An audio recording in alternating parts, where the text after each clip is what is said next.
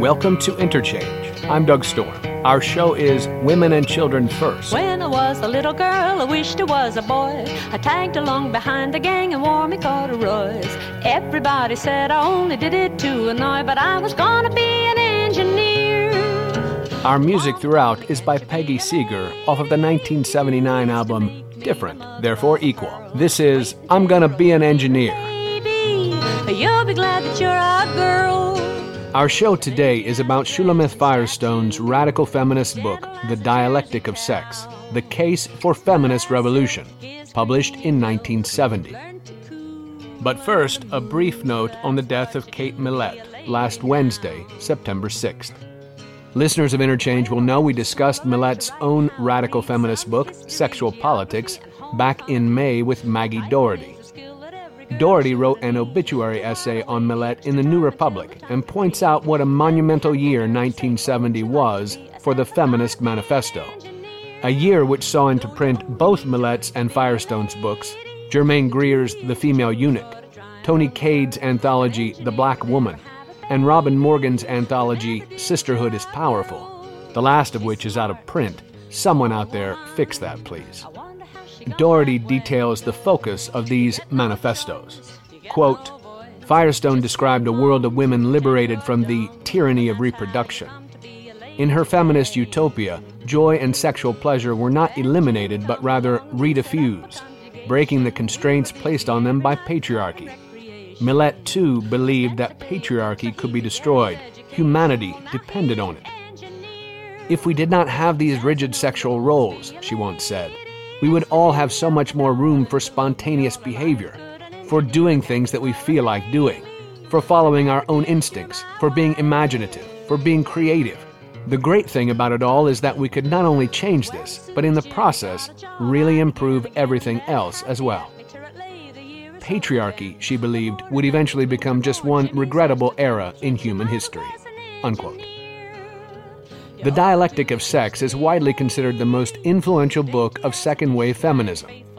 In it, Firestone argues that the biological sexual dichotomy is the root cause of male domination, economic class exploitation, racism, imperialism, and ecological irresponsibility. Firestone insists that the cultural and technological preconditions exist that make the elimination of sexual inequality possible and perhaps necessary for human survival. Our guest, Kathy Weeks, returns to Interchange today. She joined us in June to discuss her book, The Problem with Work. She's a Marxist feminist who teaches in the Women's Studies program at Duke University. The Dialectic of Sex remains remarkably relevant today, and, as Kathy Weeks says, remarkably prescient. Shulamith Firestone died in 2012, but her ideas live on through this extraordinary book. But now that times are harder and me Jimmy's got the sack. I went down to Vickers, they were glad to have me back. But I'm a third-class citizen, my wages tell me that, and I'm a first-class engineer. The boss, he says, we pay you as a lady. You only got the job cause I can't afford a man. This book, Shulamith Firestone's The Dialectic of Sex, what is it that draws you to it as a woman, as a thinker, a scholar yourself? The reason that I was first drawn back to this text, to reread it, was because of its odd place in feminist histories. That on the one hand, the text is constantly being cited and mentioned and put in anthologies. It's considered one of the foundational texts of second wave feminist thought. And on the other hand, it's been routinely and even willfully ignored in feminism. The text has often been out of print, and though people would mention it, I don't think many people have actually spent time reading it. And I think feminism has a really deep kind of ambivalence about this text. I mean, in part, it's such an idiosyncratic text. I mean, it's sort of hard to grasp and get your mind around. She was such a unique thinker. And I think people want it to be more representative of a period. And so it's always been an odd text that way. But I think also, again, it represents, I think, the best of radical feminism in the 1970s, but also the worst. And I think feminists today are rightly critical of Firestone's inattention to race, her inattention to sexuality, her over-privileging of gender as the only optic and the only kind of hierarchy that she looks at, the kind of essentialist way she talks about gender so that it seems to be sort of biologically determined and somehow more primary than other aspects of her identity. So I think feminists are, rightly wary of some of the theoretical moves, but there's so much more in the text. And I really think it's an incredibly rich resource for thinking about gender today. This text, as you say, is one of the classics, I suppose. Now we say of second wave feminism, and listeners to this show will have heard that term before. We've talked about Kate Millett's Sexual Politics, for example, and we start out, I guess, in that show, and maybe we should start out here in some sense with recognizing its predecessor, I suppose. Both Millett and Firestone look back to Beauvoir's Second Sex. And when you talk about both of those books, which have to be considered fairly small forays into this fight compared to The Second Sex, which is a large encyclopedia in some sense, right? It's a historical look at what it means to be the second sex.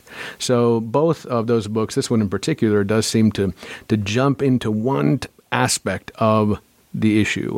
Maybe it sort of goes further into aspects that are a part of it, but generally to say being a woman has been equated with being a pregnant woman and then a mother, and that's pretty much as far as it gets, and that's an oppression. That's maybe I'm jumping too far ahead to say that's its primary contention, and again, I don't know if that's even very unique to say that childbirth is the defining character for what it means to be woman. Yeah, and I think it is important. And I'm glad you mentioned Beauvoir because Firestone dedicates the book to her, which is interesting.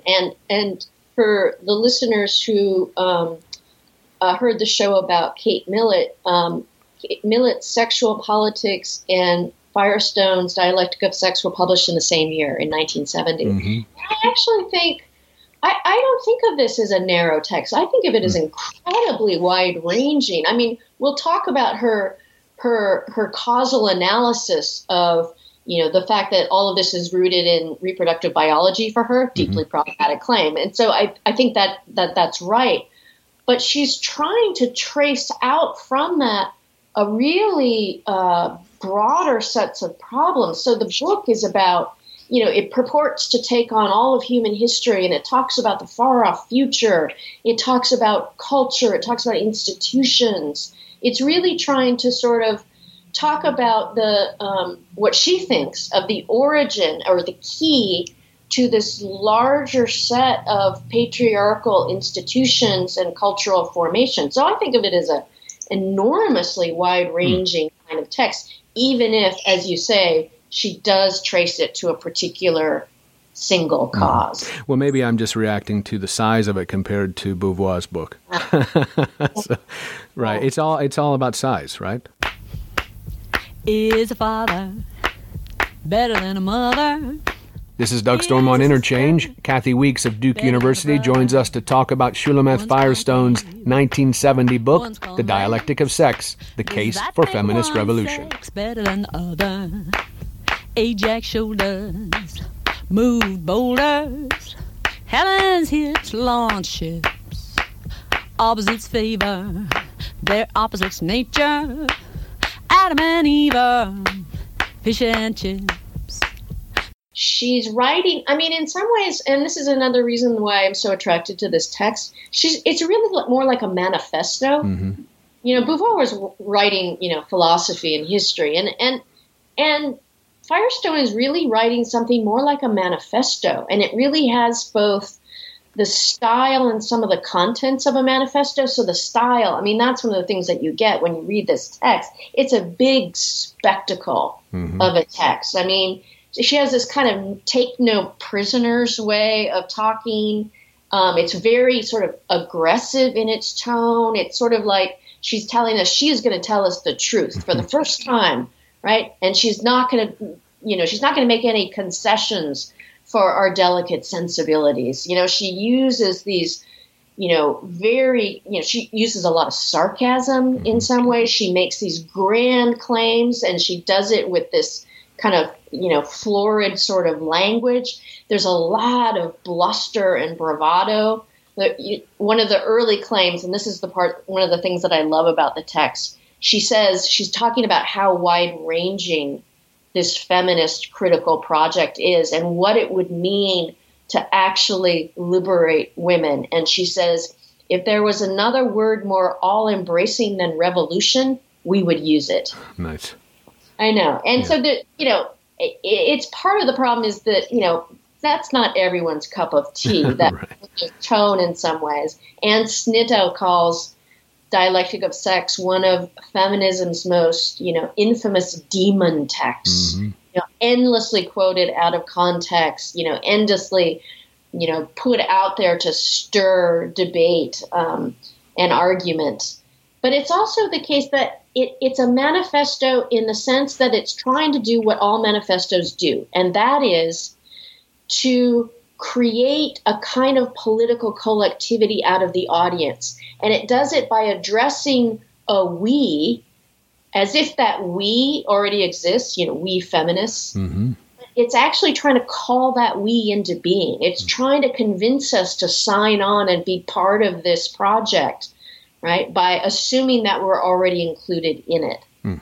And that's part of what she's doing, too. So, I think it's a very different kind of genre that she's writing into compared to. What is it about that 70s era that has still is almost crystallized in time as the only time that you could have an Andrea Dworkin, a Shulamith Firestone, Kate Millett, Catherine McKinnon, who still plugs on, of course, but, who these outlandish figures almost, right? I mean, Dworkin is, of course, the poster child for this outlandishness and the poster child for all the male hate and female hate that is thrust on this period as well. Like this period is almost a dumping ground for how crazy women were in the 70s. Yeah, and I think that's an interesting contrast, too, between the kind of organizing efforts and the kind of utopian dreams that were nourished in that moment and the kind of narrow individualism that we're expected to embrace today. And Firestone was actually, and I think like a lot of feminists in that moment, they were really struggling for how to think about women as a collectivity.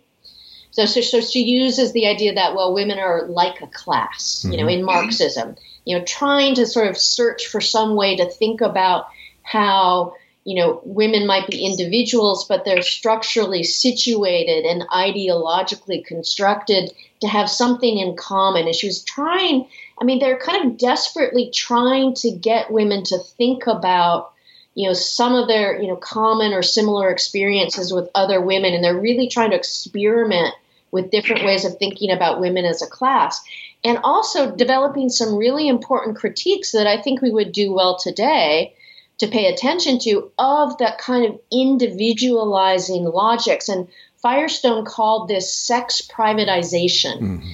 In trying to conform to normative ideas about femininity and what it means to be a woman, that's when you experience yourself as an individual, right? And that's just a problem, right? That you actually think that's how you realize your individuality, by conforming to these sort of social roles that have been constructed for you.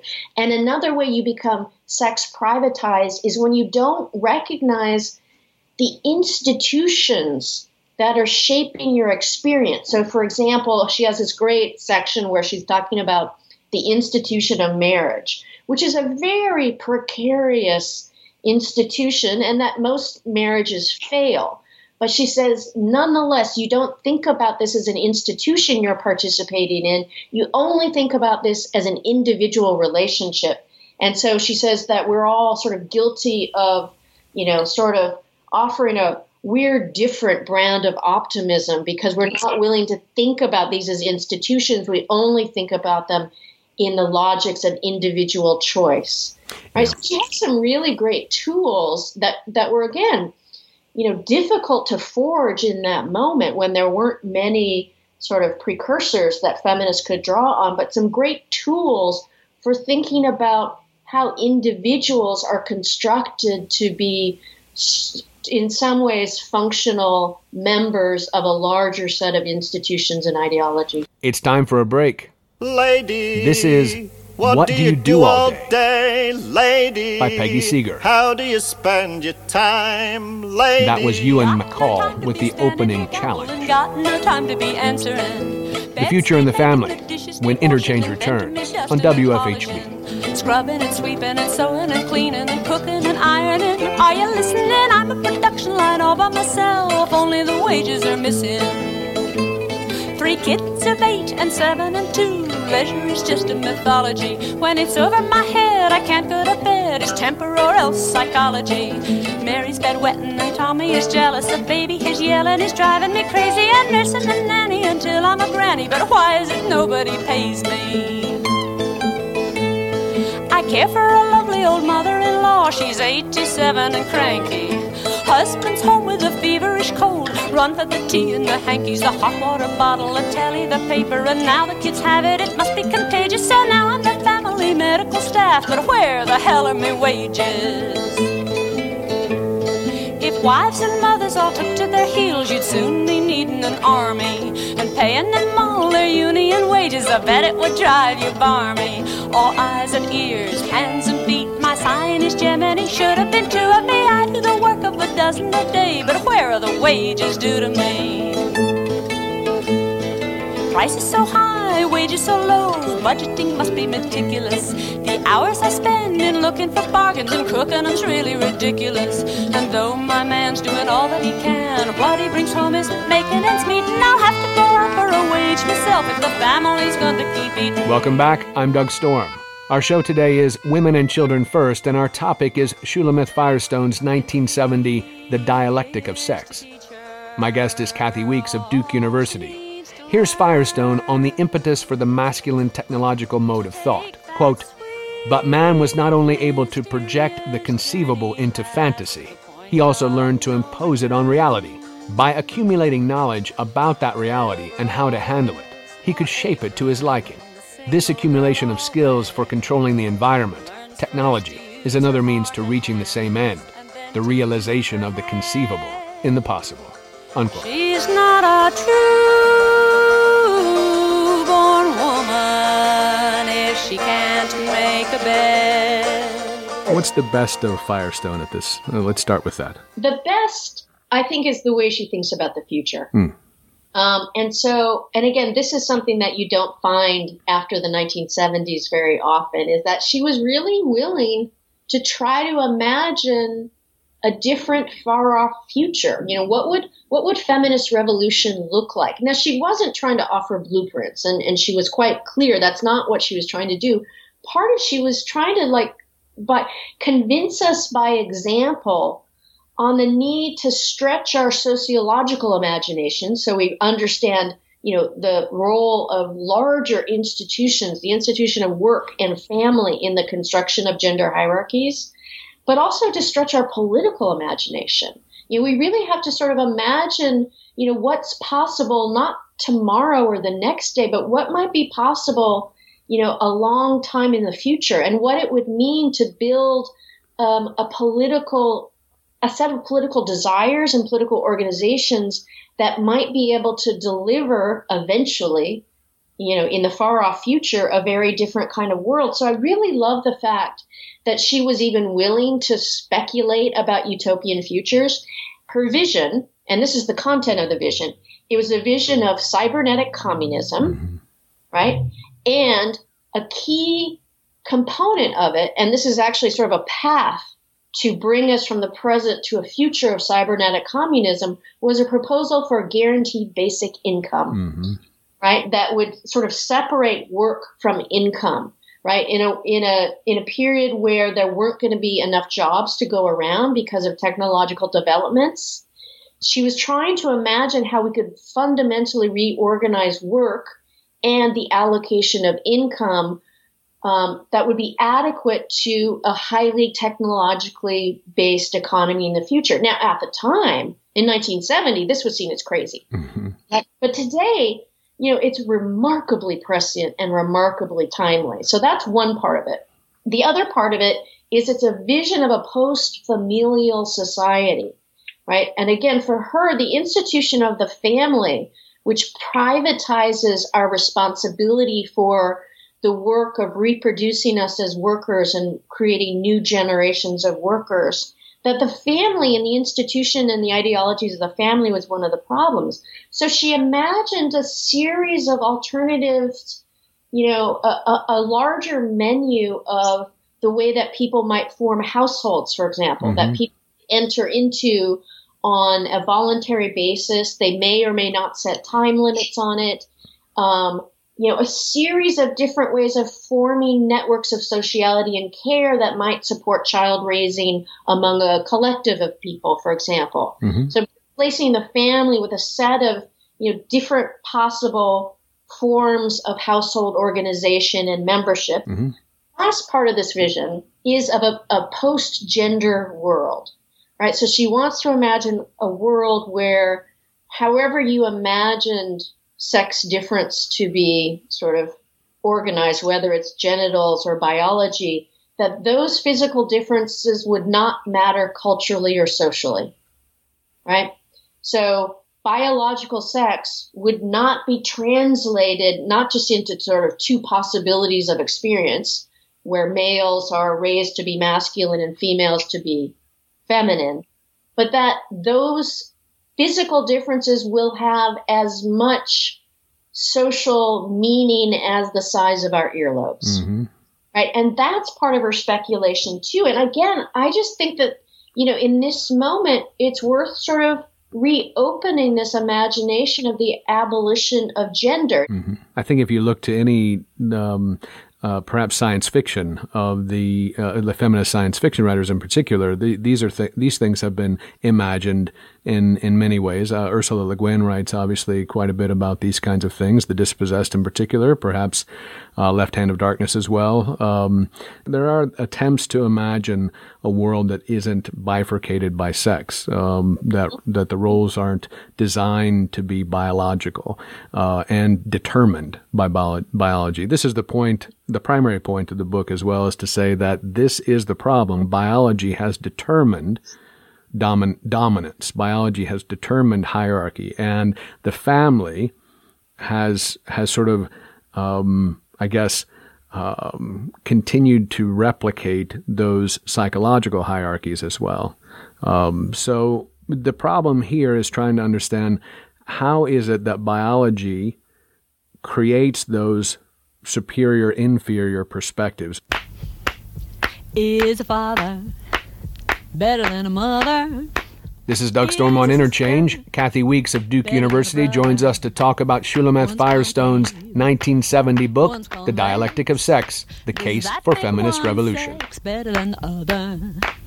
Ajax shoulders, moved boulders. Helen's hips launch ships.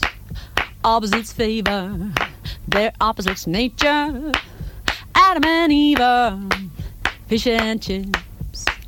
What does she mean to say? How is pregnancy, how is being a mother, how is that really, it seems to me, the main part of the problem here?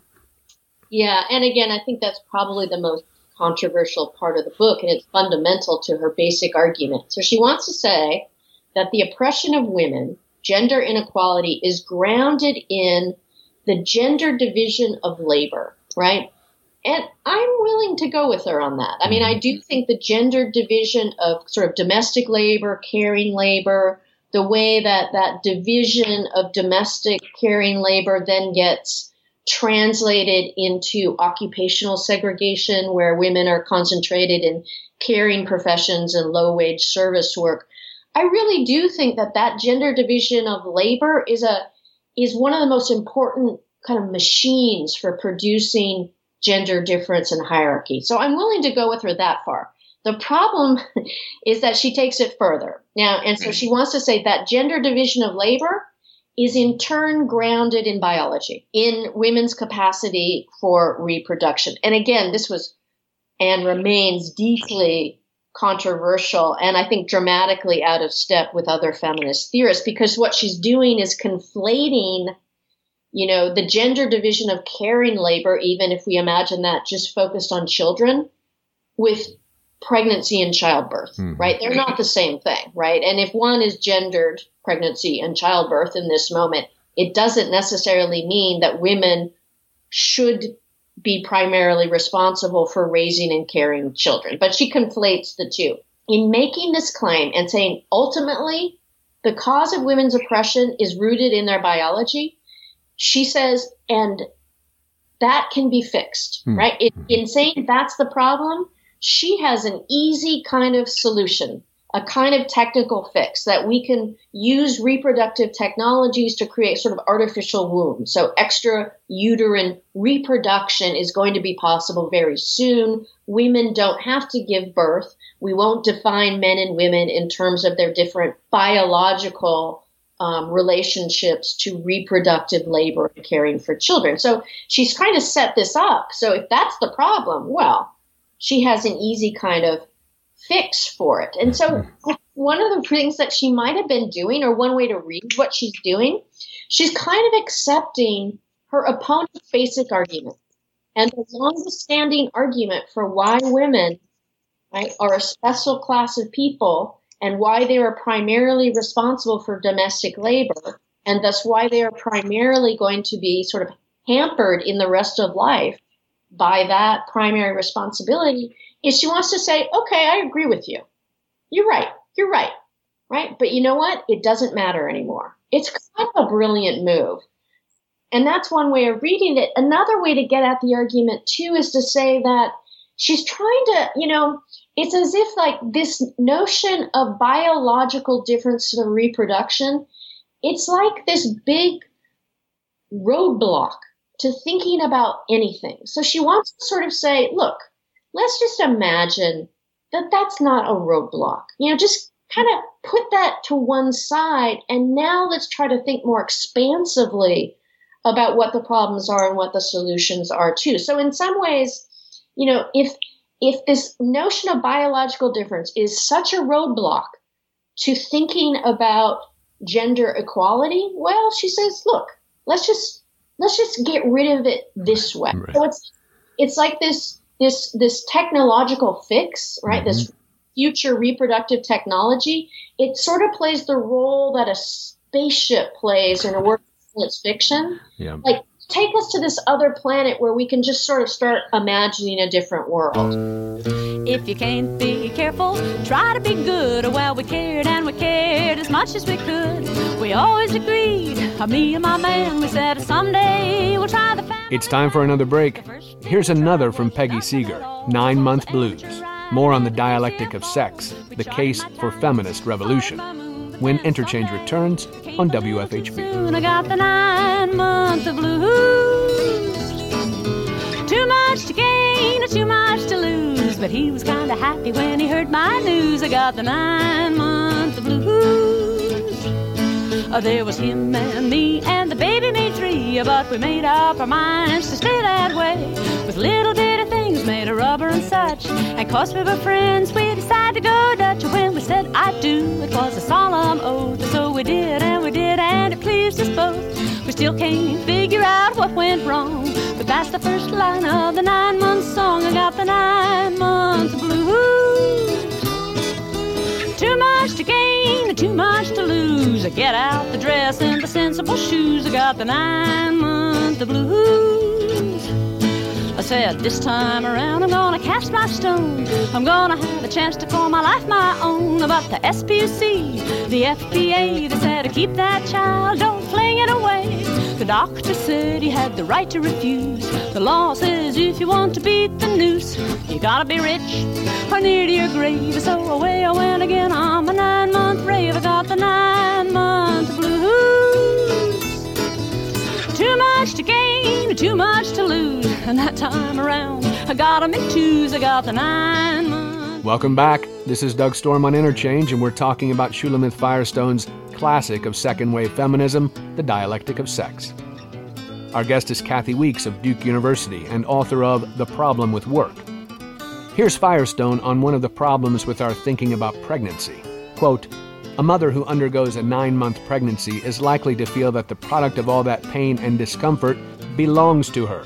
But we want to destroy this possessiveness along with its cultural reinforcements, so that no one child will be a priori favored over another, so that children will be loved for their own sake." Unquote. The next thing we tried was the capital P, and ILL is what that made me. My head buzzed open and I nearly went crazy, and my moon started rising every 14 days. It says I may be sick, but I'm safe and free. And I think the entirety of her argument comes down to, I think, again, culturally defining what is masculine, what is feminine, tying it to the biology of each, right? So tying the technological mode of thought, right, to the masculine, to the male characteristic. And I think it was the aesthetic mode. Is that what she ties to the female? Can these two come together, right? While unfortunately within the argument, the fix itself is a masculine fix. Right? So it kind of confounds what comes next. You know, if the masculine fixes the feminine, then it's all masculinity at this point, right? No, and I think that's a good way to get at this text critically in some ways.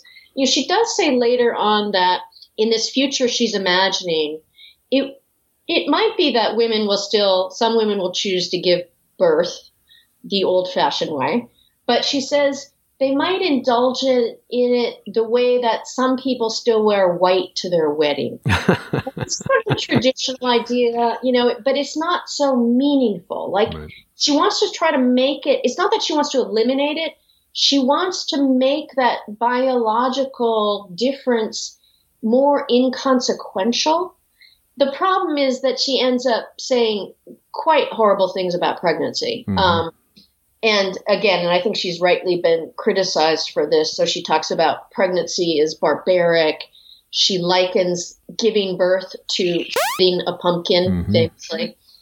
And again, I don't think there's really a way to defend that way of talking about it. And I think it is sort of drawing on a kind of anti-feminist analysis in order to make a seemingly feminist argument. On the other hand, I do appreciate her attempt to try to, you know, by one reading, make pregnancy A, a choice, and B, not so monumentally consequential, so that if you imagine that a woman gives birth, then she's also signing up for being primarily responsible for the rest of it too, in some ways.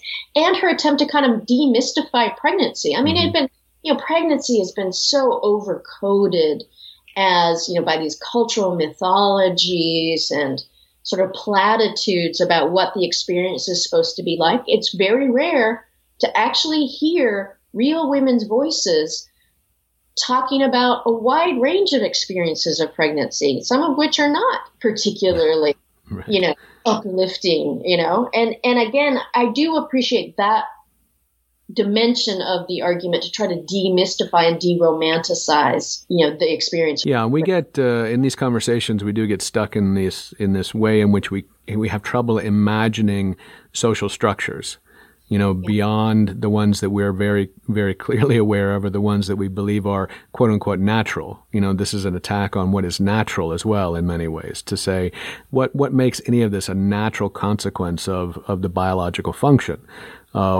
You know, that's an important thing to think about. And, you know, why do we consider the nuclear family natural when it's clearly a construct? And she goes through the history of that as well, right? Yes.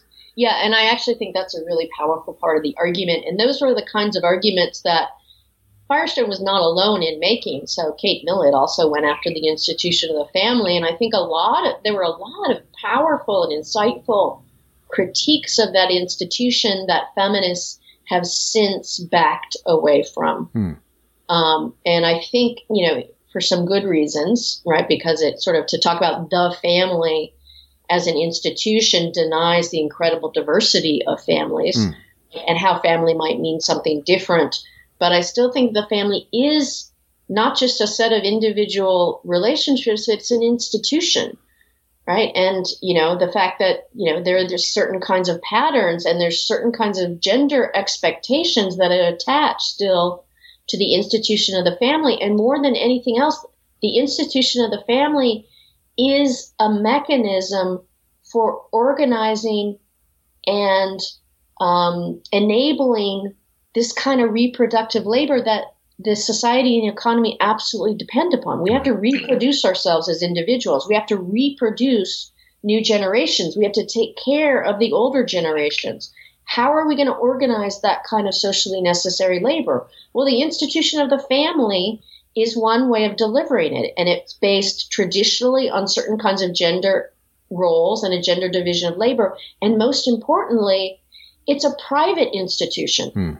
So we don't provide much social support for any of that work, and we don't provide even much time off waged work in order to accomplish it. And I think that's that part of the institution of the family that we need to really sort of interrogate. And Firestone was doing that work in the 1970s. I think we need to continue to do that work. Is a father better than a mother? This is Doug Storm on Interchange. Kathy Weeks of Duke University joins us to talk about Shulamith Firestone's 1970 book, The Dialectic of Sex, The Case for Feminist Revolution. Better than the other. Ajax shoulders, move boulders, Helen's hips launch ships. Opposites favor their opposites nature. Adam and Eve are fish and chips. Well, she does try, I think, to replace the terminologies as much as anything else. It's one of the interesting part of the book, too, is it says, so the family is a Roman word for basically servant.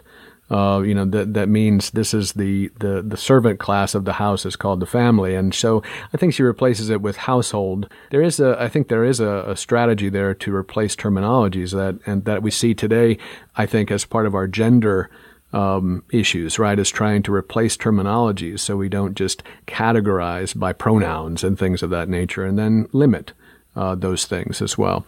It's interesting to try to, again, imagine oneself out of the family, right? And as you talked about care and you talked about social structures, and as we age with the help of medicines, as we age out of our ability to even care for each other, as the 75-year-old now has a 95-year-old parent to care for and is not necessarily feeling well, we understand that we're sort of hurting ourselves with our technologies in a lot of ways also. So these are sort of problematic issues that we think, how do we change the social world we live in so that we do care for each other and don't just try to, I guess, purchase a plot over in the old age home for somebody, which most of us can't afford either. So these are very difficult questions, and I know they're tied to how we continue to actually not support each other, right? It's part of, as you say, the privatization of care that we can't actually accomplish anymore.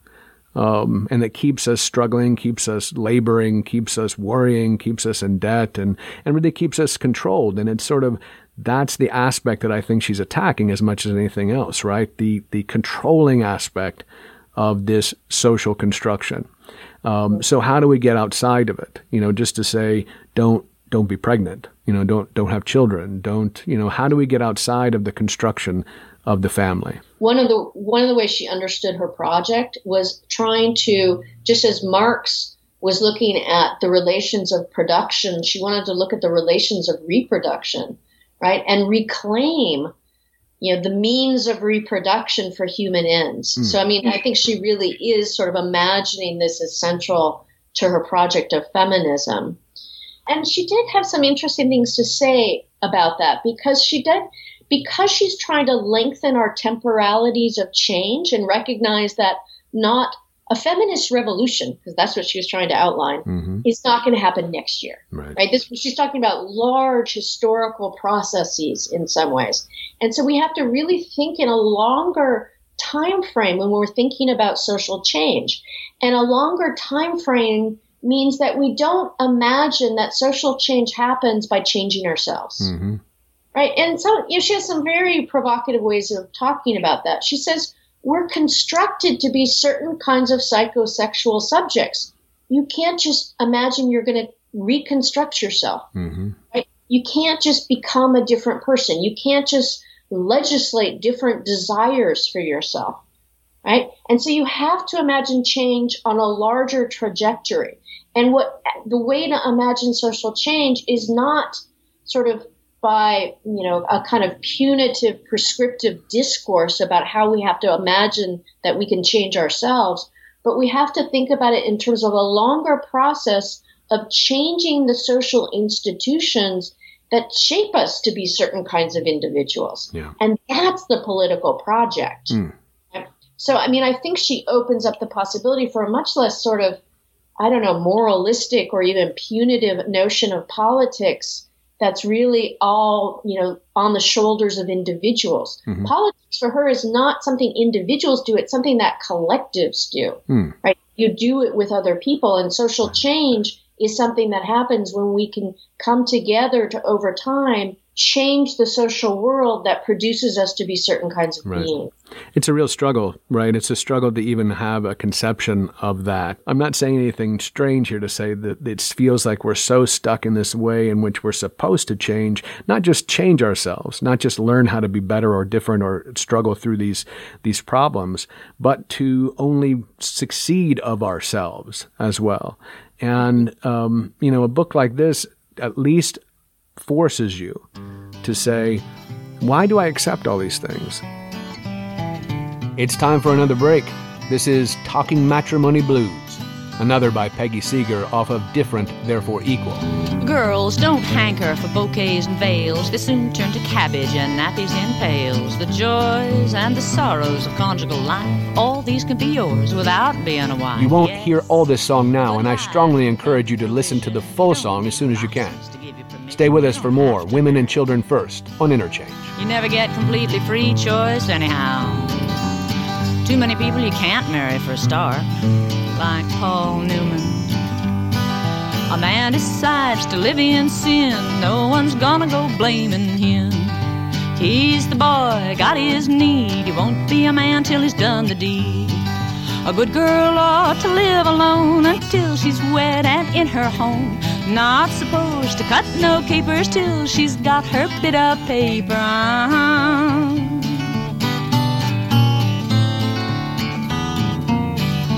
Now, there are places in this world where they tell the young men and young girls, before you hit your marriage bed, indulge yourselves. Go ahead. Eliminate the cruder forms of sex impulse from your matrimonial selection. But civilized folks, despite our climates, fancy we're above those primates. Scorning prenuptial intercourse, we favor marriage, then divorce. Welcome back to Interchange. Our guest is Kathy Weeks of Duke University, and our topic is Shulamith Firestone's The Dialectic of Sex. Here's Firestone on the oppressiveness of the family and childhood as organizing institutions. Quote, "The development of the modern family meant the breakdown of a large, integrated society into small, self-centered units. The child within these conjugal units now became important, for he was the product of that unit, the reason for its maintenance. It became desirable to keep one's children at home for as long as possible, to bind them psychologically, financially, and emotionally to the family unit, until such time as they were ready to create a new family unit. For this purpose, the age of childhood was created." Unquote. A wife remains at home all day, never a word of earning pay. Kids and housework all alive, every family needs a wife. So let's move from the nuclear family to childhood as well. I do want to think about these institutions, right? Because school comes under attack quite viciously as well, and to me, justifiably so. But let's talk about childhood. How is childhood? How is being a child an oppressed state as well? Yeah, and that's another thing that I think is really remarkable about this text, and something that you don't find very often in feminist texts since then, is that she's very committed to children's liberation, and really thinking critically about how childhood has been imagined and socially constructed, and how it's, sort of infantilizing long after children are no longer infants in that sense. And I think she has a real respect. She wants us to have more respect for children in some ways, and so that we're constantly sort of, we imagine that we love children, but we don't treat them with much respect. And And I think she has some really, really interesting things to say about, treating children more respectfully and giving them a little bit more agency in regard to the kind of social relations that they're surrounding themselves with. Yeah, she does tie the social denigration of women with the social minimization, I suppose, of children.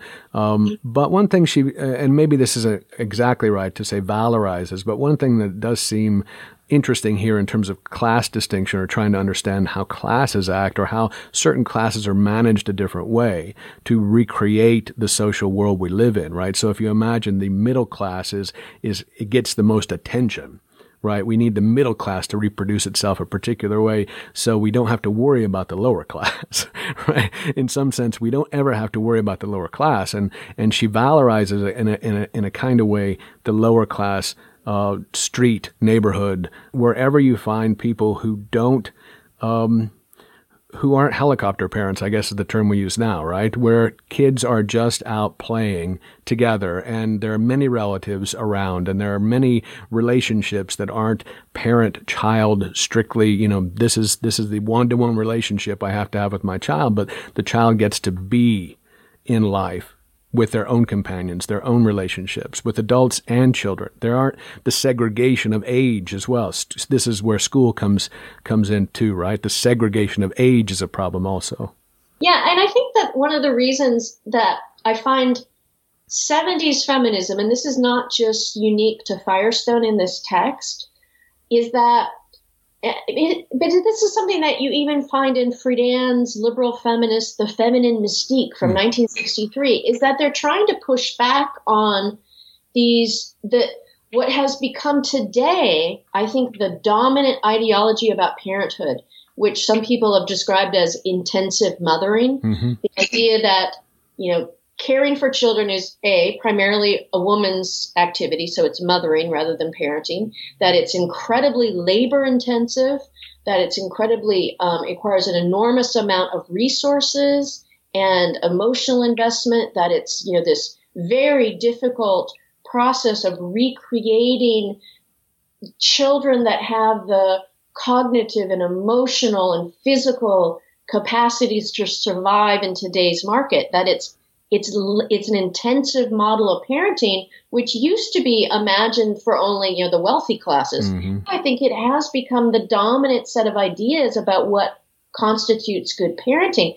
And this is exactly the kind of thing that I think Firestone is pushing back on. Mm-hmm. In a big way, yeah. That this is not only a problem for parents and mothers, but it's a problem for children. We were arguing about a book that, not arguing about it, but talking about a book that makes a case, it says in its subtitle, for feminist revolution. And all of these things are attacking institutions, which is what revolutions do. They say these institutions are the things that create this bad world that most of us live in, even as we talk about how great they are, even as we talk about how much better our health is, even as it's not, even as we talk about our wonderful achievements and technologies, even while they keep us in the particular state we're in. The idea is that this is a revolution, and revolutions require turning over. Right? And so, as you say, this book is a kind of manifesto to turn over your biological thinking. So coming out of the Red Stockings period too, there's the Red Stockings Manifesto, which is, clearly solidarity for women. Male supremacy is the primary problem. Women are an oppressed class. We have to identify men as the problem. You must say it. Men are the problem, right? And that this oppression, racism, capitalism, imperialism, as you say, are extensions of male supremacy. This has always been the case. And the slander, they say the most slanderous evasion of all is that women can oppress men. This is actually my favorite one, actually. We regard our personal experience and our feelings about that experience as the basis for an analysis of our common situation, because all other theory is male supremacy. Is a father better than a mother? This is Doug Storm on Interchange. Kathy Weeks of Duke University joins us to talk about Shulamith Firestone's 1970 book, The Dialectic of Sex, The Case for Feminist Revolution. Better than other. Ajax shoulders, move boulders, heaven's hips launch ships. Opposites favor their opposites nature. Adam and Eve are fish and chips. The practice of consciousness raising that was sort of invented or reinvented probably by radical feminists in this period, where women would get together and they'd sort of share their experiences and try to find commonalities and patterns. So it was a way of building theory from the ground up. Yeah. We are not going to rely on anyone else's generalizations about our experience. Right. We're going to build our own generalizations based on these encounters. I also appreciate this as an effort to try to sort of build knowledge from the ground up rather than rely on some theory that you're going to apply to someone. And the part about men, I think, was really interesting, reading the Red Sox manifesto again, right? And that the fact that they say, no, the problem is men, right? And you can't just put this on institutions. And as someone who does put it on institutions, it's sort of difficult for me to hear, but I found it sort of interesting too, trying to figure out, what are they getting by making this claim, because it was very provocative, and that, particularly in that moment where feminists were all understood to be man-haters. You just say, no, right? You can't get out of this by saying it's just a matter of institutions. I mean, I think that they're really trying to call people to responsibility by trying to hail them into these categories like men, right? But one of the things that struck me is that the idea of the technological fix, the cybernetic communism or the future of cybernetics, is just a thing that I have always been afraid of, and not because I think women will no longer be women, or that women will be unburdened from being pregnant or giving birth, but rather to say, and I think this has been the issue generally, is if men can figure out a way to reproduce the species, then women who are already second, third, fourth, fifth, sixth class citizens become far less valuable to a dominant class, or I don't know if class is the right word there, a dominant gender, if we're going to say that, right? So that men who own technologies, men who create the technologies, men who continue to give the technology the theoretical ideologies behind them, that if men can give birth technologically, then this seems to me far more dangerous for women than a cybernetic future that benefited women. Yeah, I think I disagree with you on that. I mean, I that's a good thing, right? Yeah, I don't think that, being primarily responsible for pregnancy and giving birth has really empowered women in any way. And I don't think that, if that is the source of their value, that it would take away women's value. I think it might take away the way women are constructed as valuable or not in that moment. But I don't think it would necessarily take anything away from women, My concern isn't with that, isn't trying to say that is the only way women should be valued or are valued. I think the problem is that, as we've been talking, and that this book points out, and all other second wave feminist books seem to me to point out, is that that's the construction that you live within, that you are that value. And that even if you and I can argue about it or believe in it or talk to other women who believe that childbearing is irrelevant to their value as people, we are living within this constructed world. Yeah. And that this constructed world makes the technologies. That's my problem with it. It isn't to say that I feel any of those things about women as having only that value, or that society should only value them for that, but to say that that is the construction that we sit within. And those are the people that create those technologies, the people that do believe those things. Yeah. Yeah. And this kind of, pro-technology feminism is particularly when she was writing, was very rare. And I think people were much more suspicious about the social uses of technology and what's happened, how they're constructed and what purposes they're deployed in.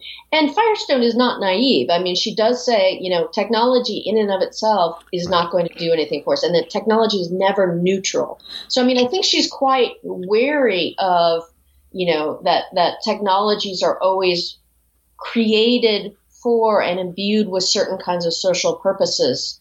And that's something to be wary of.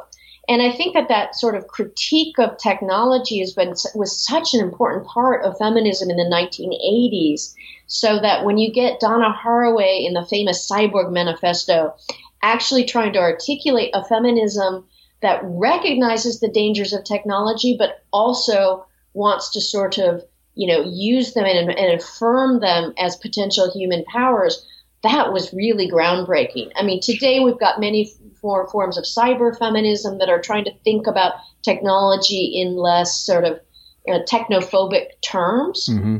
The time when Firestone was writing, this was something that was seen to be very, very dangerous. And I think it, rightly so. I mean, I think it is dangerous to try to think about what we can do with technologies in that sense. Well, we'll have to get into that on another show, right? Yes. Another show on the Cyborg Manifesto, perhaps. Yeah, cool. That'd be great. Is a father. That's our show. One more from Peggy Seeger, the title track off of the 1979 album, Different, Therefore Equal, an album tailor-made for today's show. Thanks to Kathy Weeks for returning to Interchange to discuss the dialectic of sex and for agreeing to return to talk about Donna Haraway's The Cyborg Manifesto. Next week, family values. Melinda Cooper argues that our age of neoliberalism must be understood as an effort to revive and extend the poor law tradition in the contemporary idiom of household debt. I'm Doug Storm. Thanks for listening. I produce Interchange. Assistant producer is Rob Schoon. Editing assistance for today's show by Sarah Storm. Our studio engineer is Bryce Martin. Wes Martin is our executive producer. Stay tuned for Counterspin, followed by the Jazz Menagerie. Coming up next on your community radio station, WFHB. It's ridiculous comparing one who's prickless to one who's hairy. Is black better than white? Day better than night? Without either, there'd be neither. Some women try to be she-men, then say that he-mens are worse than demons. Nature gives us equal chances, and to get 'em, you shouldn't have to wear pantses. We're not like moles, does or rabbits.